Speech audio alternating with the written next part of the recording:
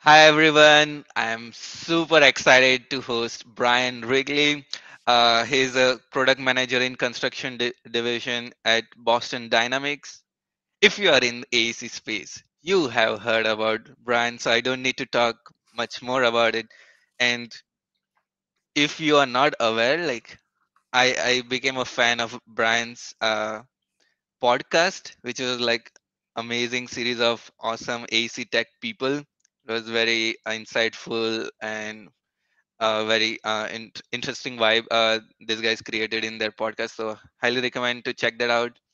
But before that, I I'm aiming this podcast to focus more on Brian's journey and uh, discover what are the reasons he's still doing work which he's doing today. What are some revelations and realizations in AC tech industry. So without much ado, Brian, can you tell us about your background, where you grew up, and out of all things you can do in life, why architecture? Yeah, thank you so much for the nice introduction and for having me on. Yeah, how far back do you want me to go? Do you want to go all the way back? I was born on an Air Force base. That's a fun fact. I sometimes wonder if that's why I'm so obsessed with machines. Architecture. I wanted to be a doctor. I think most of my childhood, because my aunt was a pediatrician. I looked up to her, but I think in when I was like 12 or 13, I started taking drafting classes and became like really enamored with drawing and with geometry. And then that led into 3D modeling and actual architecture classes at my high school. My high school was very like kind of trades oriented. Um, so we had like carpentry and drafting and architecture class was basically just like the basics of like home blueprints and things like that. We used software called Home Architect Deluxe, which you could buy at like Office Max. Was actually pretty cool, and I think technically BIM because you could do quantity takeoffs with it. So it was like meant for if you were like building your own house, you could go to the lumber store and know like basically like how many lineal feet of lumber you would need to frame your house yourself. So that was kind of cool. And that's also that same class. We used Rhino in that class as well. Um, so I've been doing NURBS modeling since I was about 14. We used Bryce, which was a landscape thing. So that's where we would make the landscapes, and then we would make the architecture in either Home Architect Deluxe or Rhino, depending on what type of architecture we were doing. And then we would composite all together in, oh God, what was it called? Some, it wasn't Photoshop, but it was some like Photoshop esque Hmm. thing. So that all got me really like excited. And there had been a few people from my high school. I went to high school in Ohio, in a town called Mansfield, Ohio, where they filmed Shawshank Redemption. I think that's like the only thing it's known Oh, for. Oh, and they make carousels there, so that's another fun fact.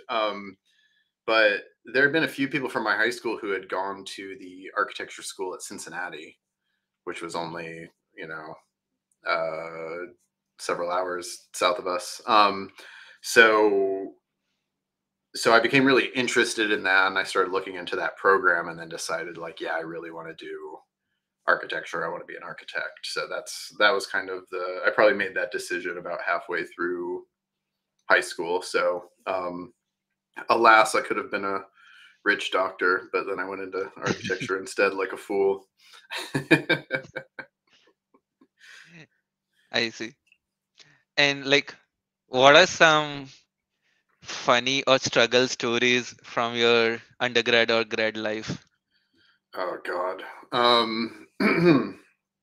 Yeah, I I was really into it, all of the stuff that I think is toxic now, like the all-nighters and, never sleeping and not eating right and stuff. I was like 100% into that and just thought it was part of the culture and was very excited, and it was all very new. I had never lived in a big city before, so I thought Cincinnati was like a huge city, and I was living an urban life, and that was really exciting. And I mean, it is a really cool city and a really interesting way to experience architecture as you're learning about architecture. But I remember also getting pretty burnt out by third year. So I was in a 4-year undergrad program. And I think it was the third year. I started looking into transferring out of architecture Whoa. school and doing other things because I was just like bummed. And I had also had a really like I had a studio I didn't like.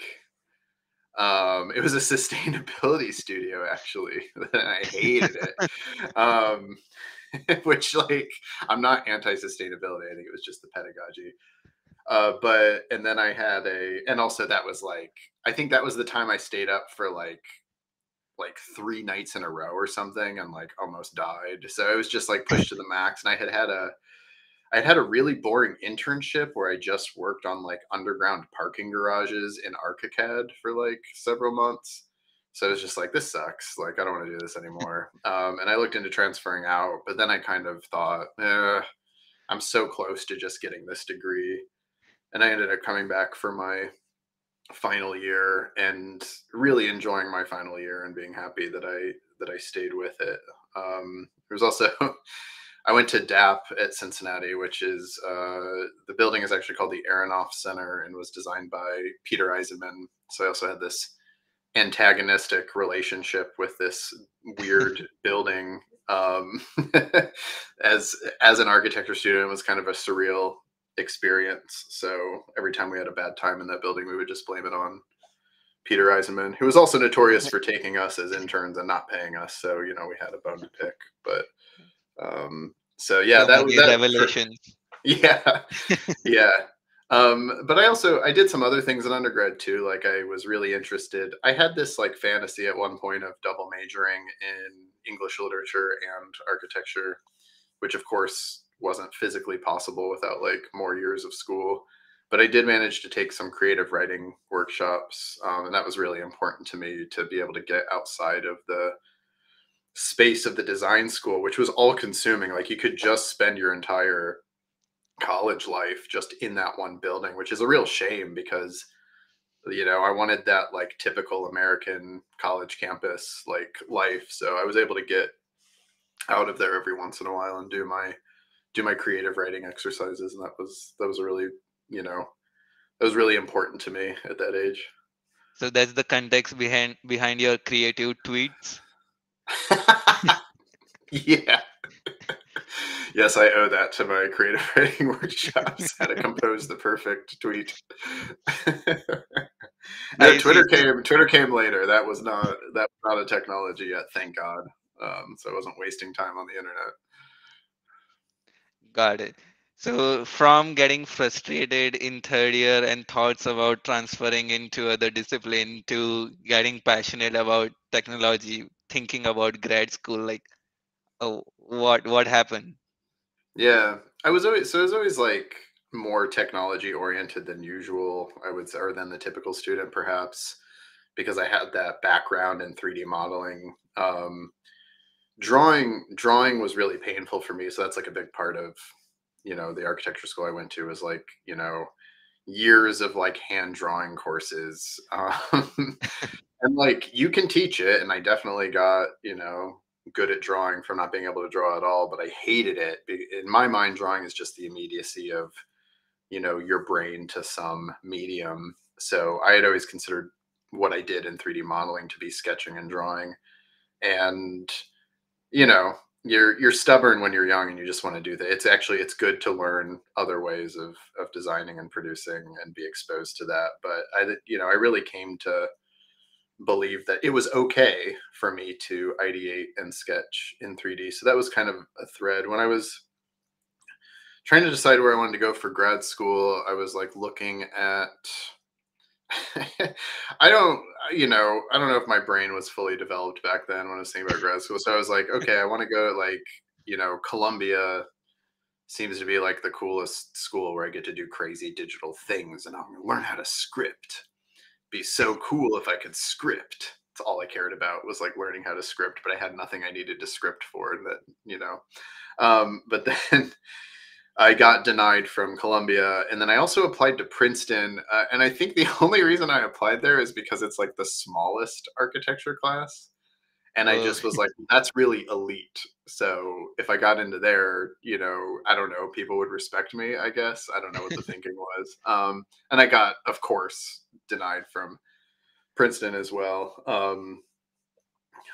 So Cincinnati at the time was transitioning their graduate program, and I think it was a new graduate program. So they really needed students, and they needed. It's not you. It's unusual to take a bunch of your undergrads into your graduate program, but that was kind of the era and what they were doing.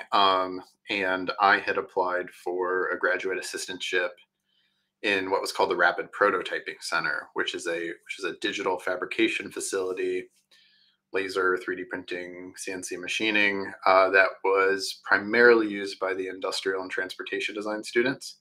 But they did give assistantships to graduate architecture students. So you would get to, I forget what it was. I think it was like you worked like 10 hours a week or something in that lab. And I had got that position and I got denied everywhere else. So I was like, okay, well, it could be worse. So I'll just stay in Cincinnati. I like Cincinnati.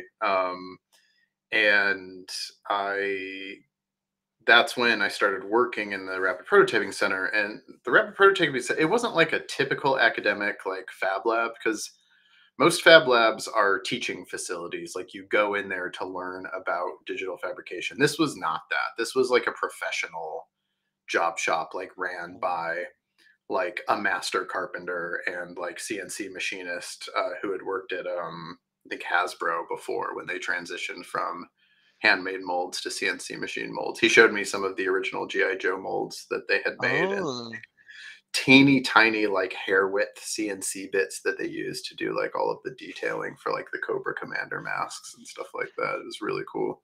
Um, so that was really good because it was super professional. So like I became like a professional like CNC programmer and machinist. On the software side, we used Delcam PowerMill, which has since been acquired by Autodesk. Super sophisticated CAM software. And then we had like vertical machining centers. We had routers.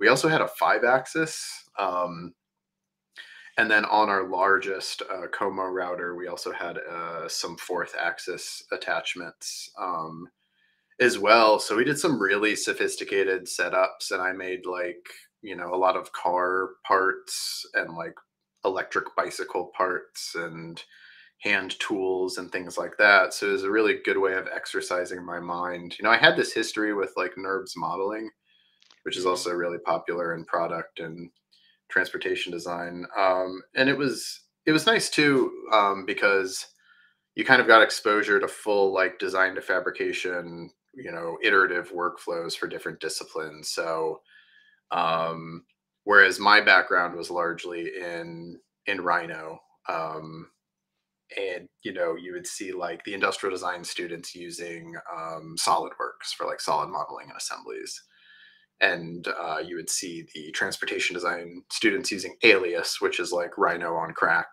for like really advanced NURBS Class A surface modeling. And you'd also see like what data is inherent in those types of modelers that also like lends downstream intelligence to manufacturing. So there's a lot of really cool stuff you can do with CAM software to drive tool paths from like surface isocurve structures and do parametric tool pathing. Not even like, you don't even have to like script or use Grasshopper or anything. Those are just tools in like advanced CAM software that can extract that kind of information.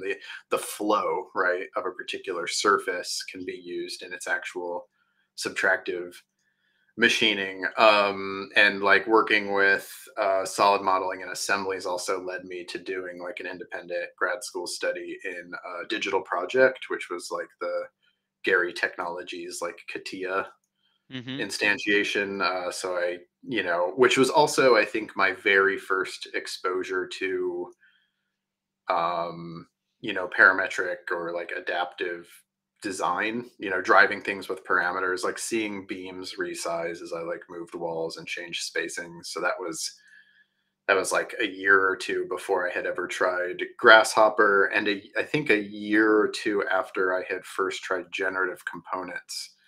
And generative components confuse the shit out of me. I think I was like I was still an undergrad. So I did an internship at KPF in undergrad, and KPF has a really amazing design technology culture and a lot of resources. So I think I was like 19. I was wearing all like Mansfield, Ohio Goodwill clothes because like I knew you were supposed to dress up in New York. I was like, oh, I'm going to New York City. I gotta like be dressed up at an architecture firm. I must have looked like so awful. But you know, I didn't have any money. Uh, uh, anyway, so they had like Revit. They had pre Autodesk Revit, and it was like Charles River software. And they had generative components because a lot of the people who worked at Bentley like also worked at KPF. So there's some like I'm sure like OG computational design name drops I could do if I could like remember everybody's name off the top of my head. But there's a gentleman named Kyle Steinfeld who was working there Mhm. before he got his PhD. I think he teaches out west now, and he's like a pretty brilliant mind in the space. And he was like really nice to me because I was just some like annoying intern, I'm sure. And I, you know, he it was like the first time I'd seen Rhino script, and the first time I'd seen generative components, and the first time I'd heard of BIM and seen Revit. And I tried all of it, but it was all very confusing and overwhelming to me. I had no computer science experience. I had extensive 3D modeling experience, but that did not translate into like generative. I remember like the first thing I tried to do in generative components was to establish a relative frame or a relative coordinate system. And that idea in and of itself was like too much for me. Like I was like, well, no, there's 1 0 0 0 and XYZ. Why would there be another one? Mhm. So like it was all like kind of overwhelming, and I really stepped away from that sort of technology. So in grad school, like most of what I focused on was um, more and more complex modeling, but still like manual modeling, bringing like Maya into my toolkit and learning how to use animation and simulation tools. RealFlow was another one that I used a lot. And and also just making like kind of wacky shit because I had done an internship at RAC, Francois Roche's studio in Paris. So was kind of exploring like those ideas, but also sometimes confusing those ideas with like technical craft and you know thinking that the designs were about it was about scripting or it was about using weird geometry and workflows and not that it was like a political act, you Mhm. know, to introduce like radical form or different and uncomfortable ideas into urban spaces. That all kind of sunk in a little bit later. So you know you're in when you're young you just kind of mimic, um, so just trying to mimic that style of work. And then I think and I didn't really get into I don't think I got into yeah, I didn't get into like Grasshopper in any serious way until like I had tried it in Paris when it was called Explicit History, and there Mhm. were no data trees yet, and it was like again I was just like, what is this? I'm confused. I have a lot of like all of my early stories are just like opening something, being confused, and walking away for a few years. Yeah. Um, Sorry to age you here. Like, which year are we talking? The first year I opened, so like, uh, I think 2004 or five was the first time I opened Generative Components, Revit, and RhinoScript, which would have been probably VB.net Mhm. as the language. And then it would have been 2008 that I first opened Explicit History because that was the first year Grasshopper came out. So I think it was called Explicit History for Oh. like a year. And then it was called Grasshopper in like, we'll say roughly like beginning of 2009. And then 2009 is when I graduated into the recession and was like, could not get, I just wanted to also like, I had all this love for technology, but I just wanted to be an architect. Like, I didn't want to be like a specialist. The thought had never really occurred to me, but then I couldn't get a job. So I was like, what if I stayed at the Rapid Prototyping Center but started opening it up to architects and interior designers and like urban planners and Mhm. brought that discipline into digital craft. And so I did, which was awesome. I got to do that job. It was super fun. Um, spent a lot of time explaining why SketchUp isn't good for downstream digital fabrication. That became a thread through like a big part of my career was trying to police the use of SketchUp. But SketchUp's fine, by the way. It's just, if you're trying to do CNC machining off of SketchUp, it's a little weird. Or it was at the time at least. And then and then started teaching as well. So then I was just like the young junior faculty member who knew about computers. And there was a petition, like the grad students actually like sent a like signed petition to the like graduate school office that said we demand to be taught Grasshopper. Really? Yes. So I had already taught my first seminar. I taught my first digital fabrication seminar, which was this really bizarre class you where I made you use Rhino and I made you use like very elaborate isocurve extraction tools and like surface drawing tools to basically draw tool paths and then use CAM, so Delcam Power Mill, to use those to drive um, actual tool machining operations. And Natalie Gattegno, the designer from Future Cities Lab, came and gave a lecture, and then she kind of like did like a meta critique of my seminar, which is like super awesome to have somebody like her do that. And then she was like, you should really like look at parametric software for this. Like what you're doing is kind of like manually insane. And I'm like, that was my jam. Like I would do something that would like have benefited tremendously from automation, but just like I loved the tedium. I think I just like loved the okay, I know what I'm doing for the next 36 hours. Nobody talk to me, sort of thing. I'm gonna, you know, unfold this Flow zone. complex geometry manually or whatever. So she's like, oh, I was like, okay. And this for me, there was a lesson here, which was like I had dipped in and out of like various like computation tools, not really knowing how to engage with them. I think by and large because I never had a problem that required that tool set. So this was a case where I was like, okay, I should really teach. And this coincided with this petition demanding Grasshopper. So then it all happened. It was like, I should really teach how to do this in an automated way. And we should use Grasshopper. And like, then we can parameterize the toolpath extraction. We can parameterize that relative to like the actual available tool bit sizes. So now we're talking about kind of constrained design spaces because we know what we're doing downstream, and that really appealed to me, as did the idea of creating like intelligent models that could drive downstream manufacturing processes. So I I lived on Main Street in Over the Rhine, which is like downtown Cincinnati. Mhm. And there was a coffee shop like right next door to where I lived, and I would go in there like every night after work and teach myself Grasshopper because you only have to stay like 24 hours ahead of your students. That's like every junior faculty's dirty trick is they're like, I actually barely know more than my students. I just learn it one day ahead of them. It's just like, I'm actually trying to find the name of it was called Iris Book Cafe on Main Street, Cincinnati. So I would go there like every night and all I was doing was like using like the iso curve component and figuring out how that interacted with one surface, with a set of Mhm. surfaces. What happened if I fed it a list? What happened when I fed it a number? So it's really only using like one or two components, but just trying to understand data trees and how that all worked. And I mean, I talk about this a lot. Like it took me years to be good at Grasshopper. Like, you know, it probably took me 2009. It probably took me like 4 years of like constantly using it and working through different problem sets to actually call myself good. By the time I worked at like Woods Bagot, where I was like, no, Mhm. I'm an expert in how to use this. But I mean, that was like a 4 or 5 year journey of mostly self education. So that's another lesson too, which is like you're not. I think some people just expect that you can like take a few seminars in school and just be good at Grasshopper. And it's like, no, this is like a commitment. This is a long Mhm. term relationship that you're entering.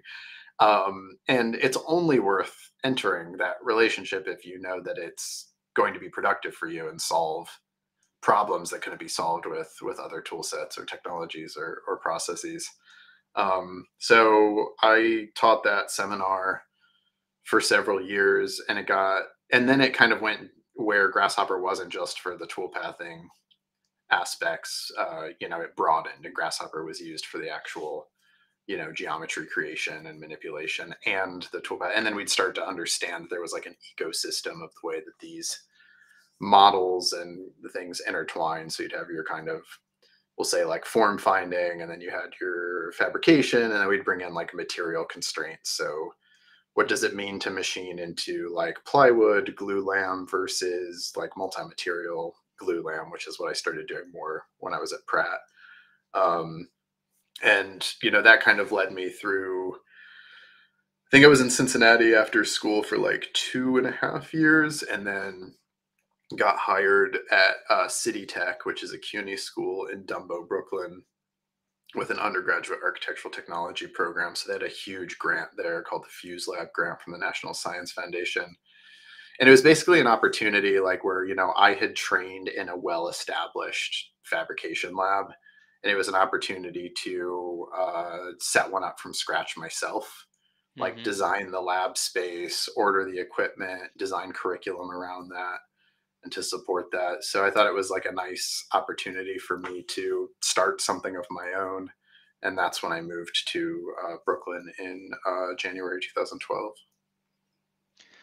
I see. So tell me, like when you were graduating, like what were and you were exposed to a lot of tools and technology, and you were like self-learning. Were there any like technology you said, okay, this is gonna change AEC industry. I'm betting high on this. Apart from Grasshopper, what are the things that came true? What are the things that went south? Yeah. I didn't really think like that at the time. Like I wasn't thinking about transforming the industry. I was just hoping to be part of it. And when I graduated in 2009 with my graduate degree with my MArch, I didn't know Grasshopper or scripting or anything like that. I was just a really good like 3D modeler. Oh, and I was also very good at making physical models, which is kind of a bad thing because then you just get thrown into the model shop forever, and like they don't realize that maybe you could also be a designer. Um, so like I was just eager to get into practice and get like experience and try to work my way up as like an architect, and wasn't really thinking about, where the industry was going or how to transform it. That really didn't happen. That didn't even happen really when I was teaching Grasshopper either. I just felt like I was exploring like architecture adjacent ideas, and I didn't think too hard about it, to be honest. And it wasn't really until I was at City Tech in Brooklyn, because now like it was like the reason the grant was in place and the reason we were changing the curriculum was to give better opportunities to our students. The main like thesis was just training architecture students today, it kind of does them a disservice, especially like in such a weak economy at the time, which is say not everyone is going to perform the same like traditional architectural role. So what did we see as like the fundamental kind of like pillars of other skill sets that they could specialize in? So we came up with 3 tracks. BIM, of course. One that I think we started calling it sustainability and then ended up calling it performance driven design. And then a third, which we called computational fabrication, which was to differentiate it a little bit from digital fabrication, because I think digital fabrication, at least in our eyes, kind of just implied a workflow. I have a CAD model, I export, I have a really old diagram of this somewhere. Like I export like a, exchange file format. I bring that into CAM, I perform my CAM operation, blah, blah, blah. And computational fabrication kind of said there's this whole ecosystem. You can have a centralized data set that moves through different models. It's not an import export situation necessarily. You have these like global parameters. And then you also have these like interdependent like ecosystems that are assisted by computational technologies like scripting or automation or just really computer science and software at large. And that was also, my thinking with all the tool pathing stuff too, right? Which was we can actually run downstream specific analysis, right? So we can we can run curvature analysis on the surface to understand what tool set we need, like what size bits out of the available library we have downstream. We can analyze this for undercuts so we understand how many machining positions it requires. Is this a flip mill or does this require multi-axis machining? If it is multi-axis, what are the approaches? If it is like flipped or rotated, what extra jigs do we need? And I did a lot of like workshops around like going really deep into that sort of thing, which is like how can you throw as much of that upstream as possible such that when you are ready to take your data set into CAM, it's like optimized for that process, but also leverages that process to be efficient. Like, just in terms of geometric complexity, one of the things that fascinated me about toolpath artifacts, the idea that you would coarsely machine something to leave like the kind of leftover material or cusping behind, was that you could create really, really complex geometry without having to explicitly model that. And I really liked that as like an efficient modeling method. And now, like, does it matter how complex your geometry is? Like, is there value in that in and of itself? Not necessarily, but at the time I thought that was cool.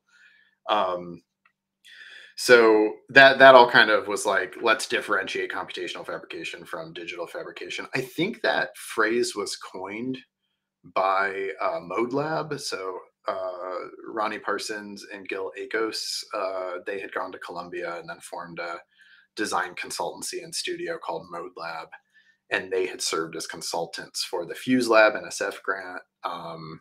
And they're definitely mentors to me and bringing me into the like eye-opening world of like Grasshopper plus digital fabrication. So the idea then was that we had students who would go and work for sustainability consultants, or they would work for architectural Mhm. fabricators, or they would work on like design technology teams. And I'm really proud of the students we graduated in those like several years that I taught there, because if you know anything about the CUNY system, it tends to be, especially at City Tech, it tends to be students from the boroughs. Like these are local students, and typically lower income students as well that don't really have opportunities to travel or go to other universities.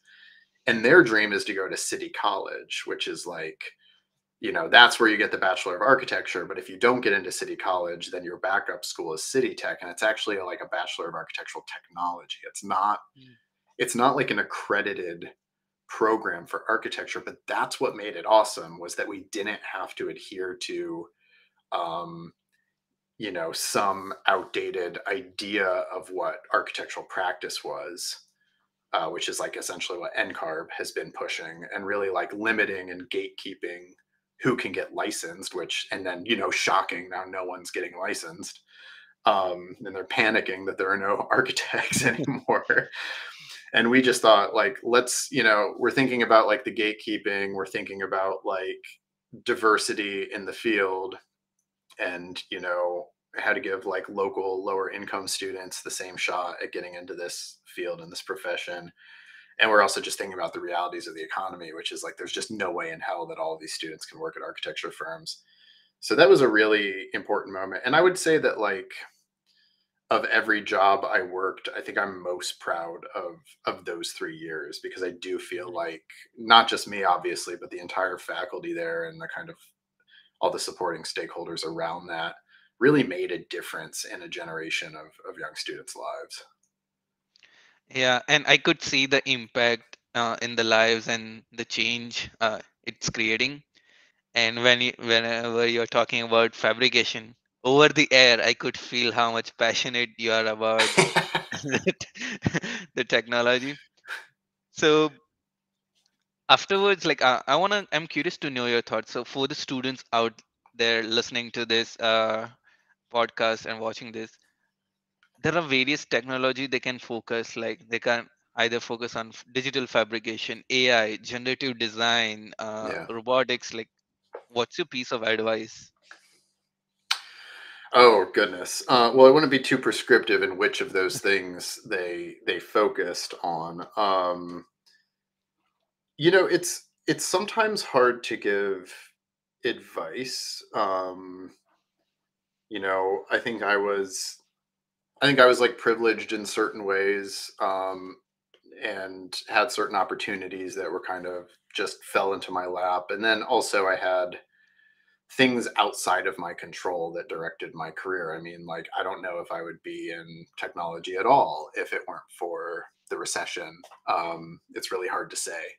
So for me to be like, this is how you get from A to B, and like, this is how you think about it, would be a little bit disingenuous.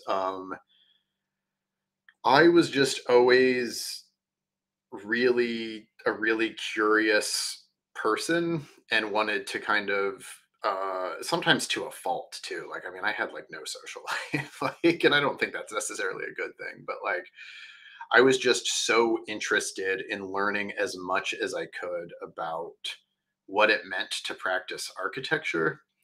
Hmm. But then I also kind of trusted my gut that it was okay to be interested in things that didn't fit neatly into how I was being taught. Um, I remember like another thing I did a lot of independent studies in grad school because I just couldn't get any like good technology courses. It just wasn't a big part of the culture. It was a little bit traditional. So Hmm. like I had mentioned one that I did in with the Gary Technologies stuff, but like I did another one to learn Maya. Um and just spent like a semester like animating a jellyfish in Maya and like learning a bunch of the tools there because I had this instinct that like understanding animation software, you know, I think a lot of it is just like chasing something shiny. Like I was Hmm. seeing what like Greg Lynn was doing and I was seeing what the elite grad schools were doing. I was just kind of mimicking that, but I also kind of instinctively felt like yes, even though we're kind of appropriating this technology from other fields like entertainment, this feels like it offers some additional like flexibility and design that could be useful in architecture later. And you know, it was interesting too because uh, if you jump to like 2015, I think, or 2016, when I was in the middle of teaching at Pratt in their graduate architecture and urban design program, I inherited the like Maya class for a few years. I think it was called architectural animation, but it had traditionally been about using Maya. How do you use the dimension of time to animate? At that time, it was like very old school because Columbia had been exploring that to death for a while. And I said, and I was also working at Woods Baggett, and Shane Berger, who runs the design technology team there, we were starting to explore VR as a client experience. I think the first Oculus Rift had just come out, and we were all like learning how to use Unity and like finding that it was like pretty user friendly and we could do some pretty like quick and amazing stuff. So I just decided like we're actually going to, we'll do a Maya module. You should still kind of understand the history of this program, but the future feels like game engines and the future feels like VR, AR, MR. So um, then I started teaching Unity for the purposes. So we would make architecture in Maya. It would have to be some kind of animated architecture. We would figure out how to bring that animation plus geometry uh, plus materiality into Unity, and then we kind of build an environment around that. You know, you can like there's some trees and some wind, and then we also did this really funny thing that I was obsessed with, which is we used Mass Motion, which is like a crowd simulation software, and figured out how to export all of the people. And the people are like these like low res like zombies, so they kind of like walk like this. So you had like all of these like weird like zombie like White Walkers like and but then you'd have people in there too. And I was always talking about like, you know, architecture renderings and experiences never have other people, which is like so weird. And it was funny too because you'd make those people colliders as well so that you could physically interact with them. But then if you put like you'd put too many people into your architectural model and you couldn't actually like move through because you're just like bumping into people. So it was like Maya, Mass Motion, so like architecture, people, bring that all together in Unity and then export. At the end of the day, the whole idea was to export a VR app. And that semester was when I think it like Google came out with the cardboard thing. So the beginning of being able to just use your phone, which was awesome. I mean, we were still we're still like using Oculus Rifts to get like the higher quality experience, but like it really democratized things to just be able to use your phone. That was, and then um and then I think the era of like authoring more sophisticated apps where you could use like the Oculus controllers as like UI interface and draw in VR. Then that whole wave started coming, and then I was like, I am not like good at this. Like, like I could teach about this much. So then like other people came into Pratt who were like better at like authoring like AR apps and interactivity and UI and stuff. And we had also brought Andrew Human on at Woods Baggett, and he was getting into all the iOS like authoring side of things. So that's when I kind of gently stepped out of the I would say like game engine mixed reality space. But you know, just enough to get my toes wet and like kind of reorient some of the curriculum to a place that I thought better served those students. Hmm. If you were to form a six-member team of AC techies, who would Oh you select? God, come on, man, there are just so many. Obviously, Andrew Human, my best friend, who I've worked at several jobs with. Um, I feel like this is one of those questions that could be designed to like make people mad or upset for being left out. Um, It's time to put you but on a spot. yeah, I mean, I could just randomly throw. I mean, I did more recently. I've done a little bit of work with my friend Maria Yablanina. She teaches at the University of Toronto. She actually makes robots from scratch. She's a brilliant designer and roboticist, and we kind of collaborated a little bit on how to bring in like you know how to use like a design computation tool to kind of reorganize your own office space, but then also send that information to robots. So I mean, it's the same ideas I've always been interested Yeah. in, which is like I have some kind of intelligent model. I'm adding like a UI kind of component to that, and then I'm using that data to drive something downstream with machines. I'm just switching from like a CNC machine to mobile robots to like physically reconfigure a space, so to interact in this in the architectural space itself rather than being like an isolated machine in a factory. So we could throw her on that team as well. God, I mean, there's so much talent in the space. There's somebody, you know, there's also people like adjacent to the space, like they, you know, they're not necessarily designers, but what they're researching is really interesting. So there's a woman named Cynthia Brosk who's at Stanford, and like she teaches these really amazing like kind of post grad courses in how do I actually evaluate the value of robots, construction robots on the job site. Like how do we Mhm. actually like, now that there are these emerging like products, how do we test them and how do we put like ROI numbers on that so that we can kind of better advocate for scaling that technology in the field. So I think that's really interesting work. I think another kind of Madeline Gannon is certainly a designer, but like has really thought about human machine interfaces, right? So now Mhm. that architects and designers work more with these machines, how do we actually like, is it all just like I'm typing at a computer and I send a text file, or can we actually use like gesture control and voice control? Like how do our bodies interact with these things in physical spaces? And she's done a lot of like really interesting kind of work in that area. um I don't know, we should probably throw in some like AI person too, like, right. There's so much. Those are just a few like random names that come to mind. You Oh, got there's, four. speaking of AI, I just saw No post. So like there's somebody who's like, I mean, gosh, when I first met No Martinez Alonso, by the way, if you don't know him already, like he was doing a residency at the Autodesk Build Space in Boston, and I don't even, I think I might be mixing up my Boston trips. I might have been there for Design Allies to interview Madeline Gannon, and then I think I might have run into No who's doing a residency there. Um, and that was like the first time that I saw like a designer interacting with like machine learning and thinking about, you know, what are the possibilities there. and he and he worked.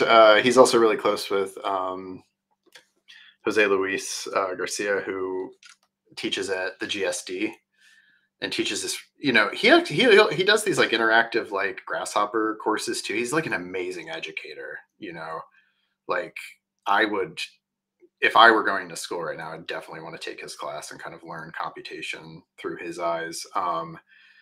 And he just runs like a brilliant seminar that kind of introduces students to generative design and AI. And he just kind of takes all of the zeitgeist and all of these kind of principles and how they're emerging and how they interact and kind of creatively explores with his students. So I don't know. Did I get to six? I forget No, you almost. got five. I Yeah. got to five. Okay. Oh, gosh, I don't know.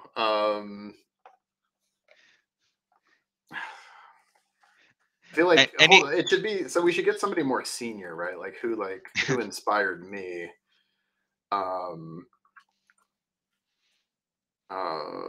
how about like Martha Sakari from like Foster and Partners, right? So she's someone now who's in like a leadership position at like, one of arguably the world's most influential architecture firm. She was doing like generative components at Smart Geometry when I was just like going into college, and I've always followed her. That's a cool story too, because then she became my customer and actually did some of the seminal like research into the use of Spot to create a construction digital twin and kind of validating, design intent as represented by BIM relative to the actual reality capture, what actually happens on a job site, and kind of tracking those differences and understanding how to control or kind of mediate those differences. So yeah, let's get someone like who's more of an influence on that team too. So that's just a random first six people. I thought it's not a bad team. I'd hang out with yeah, them. yeah, that's very like diverse team. Yeah. And how does a day in your life look like? Right now, Yep. um, I let's see. Um, well, I'm a product manager, so I am not using Grasshopper. Um, I design a lot. Shout out, thank you.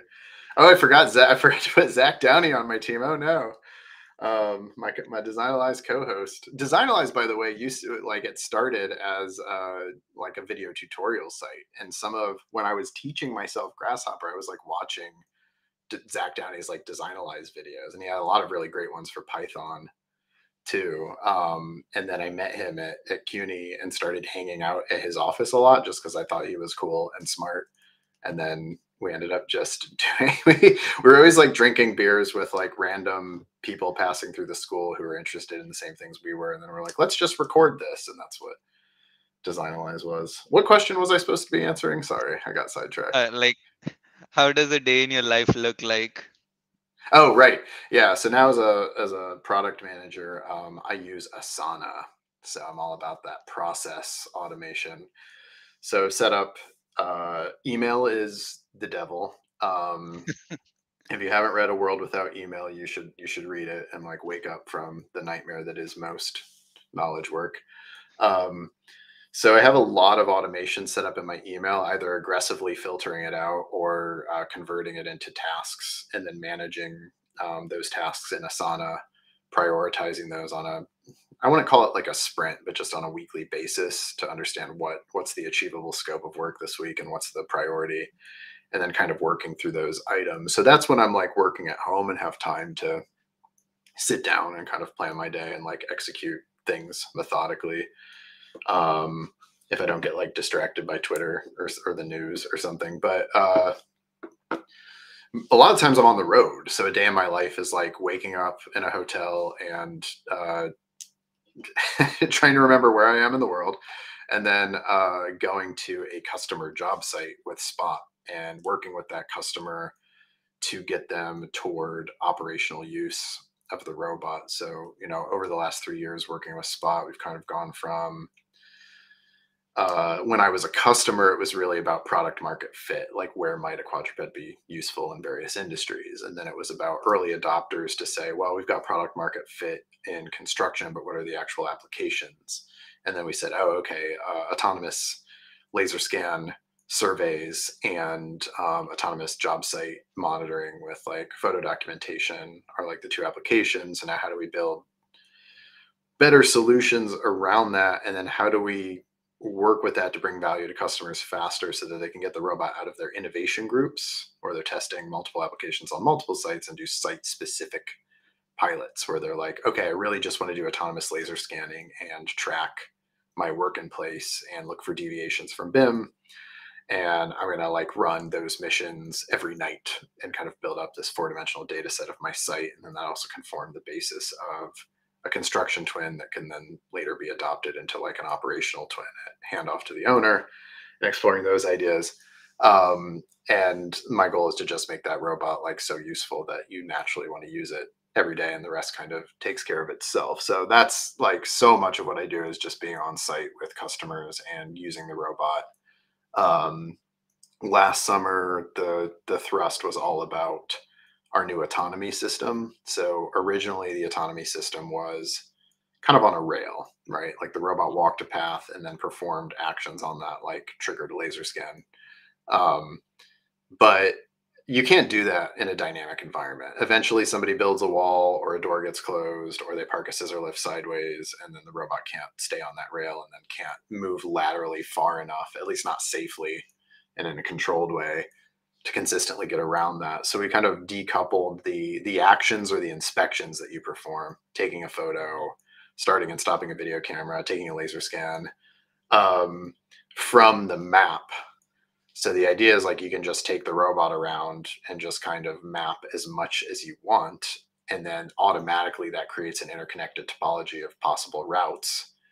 And then on top of that, you say, okay, I want you to perform these inspection points or these scan points and in this particular order. And then the path planning is automatic through that topology based on that order. It's just kind of the shortest path between those. And then inevitably you run into a situation you didn't expect where the robot can't get to the inspection point, and then it looks at the overall map and dynamically replans and then continues its mission and goes around. So that level of flexibility, in addition to some other kind of tunable parameters that support all of that, was huge. So I spent like all summer like sweating on. I'm always like either like so sweaty or so cold because you're on construction sites. It's like never perfect. But so that like vastly improved the autonomy system. And then, you know, once you have that in your core product, then you kind of go back to your services and your APIs and you strengthen those so the other developers can also leverage that. And that's really where we're at right now, too, because we said, hey, like, not as we expand into more customers, people aren't going to want to say like, oh, I'm going to buy a robot and figure out how to use it. They're going to say, I want an autonomous scanning solution because that's valuable. I don't, if it has a robot, fine, but that's not what I'm buying. So that's why we have a strategic alliance with Trimble. So, you know, Trimble is a huge construction company. They've got BIM and CAD and field devices, laser scanners, GNSS receivers, total stations. So they have the expertise to really like bring Spot to market as like a full construction solution, not just a robot. So have been really working hand in hand with them on their scanning product and some of the other things they're developing through Trimble Field Link, which is like their field interface for all those devices. And now it's just all those devices go on a robot and you can automate those workflows. So I also spend a lot of time either, you know, working with them in our headquarters in Waltham, Boston Dynamics, or flying out to Denver, where one of the big Trimble offices is, collaborating with them on their Trimble solutions. So I would say roughly like 1 week at home, 1 week on the road, kind of back and forth is how it goes. So that's why I gave you such a long and meandering answer to what's a day in the life, because it's not like super consistent. Yeah, and if you want to see Brian sweaty or hustling, check out his Instagram. He shares a lot of travel Yeah. stories. But Well, now my Instagram is mostly pictures of weird like robot movies or like any movie with a weird vehicle in it, and I just take a photo of like the screen that I'm watching. So my Instagram has become horrible, but you're welcome to follow along if it pleases you. Very archaic. And you mentioned about your productivity hack about email, and Yeah. this is my last question before we conclude the interview. Like, what are other life hacks you have, or productivity hacks you have in place? Oh, yeah. So I'm not I'm not like super into life hacking. The thought kind of just exhausts me. Like I don't want to have to think about my life the same way I think about work. So like I really work hard for like kaizen or improvement moments at work, minimizing email, better scheduling methods, understanding how to better utilize like meetings, better collaboration, how to like block off time for deep focus work. All these things that I kind of were inspired by A World Without Email and similar books, but really also took like a team effort. Like the whole product team really had to buy into that and support each other in implementing new workflows. So continuous improvement is really important to me at work. Like in life, I mean, I don't know. I like try to like have one, right? So the ability to kind of disconnect at the end of the day, spend time with family and relax. I recently moved to Long Island, so in the summer I get to spend a lot of time on the water, which is really fun. I got my boating safety certificate several weeks ago, which is exciting. Well, Yeah, it's kind of there's no like boating license in New York, but like by I think 2025, everybody has to have this like certificate to operate one. So in my future fantasy world where I'm driving around on a boat out in the water, and I like to exercise and I like to play basketball and play soccer. And when I go to Colorado, I like to try to make time to snowboard. Um, so I'm not just always constantly thinking about work and doing stuff. So like I don't do a lot of like, I'm not like building robots in my free time. Like the idea doesn't particularly appeal to me because it's just like more work and my brain is fried. So I try to do something else. And I've got like a niece and a nephew out here who are very cute little babies and a couple more on the way this spring. So I like to spend time with them as well. yeah, no more 3 days all nighter. No, not really.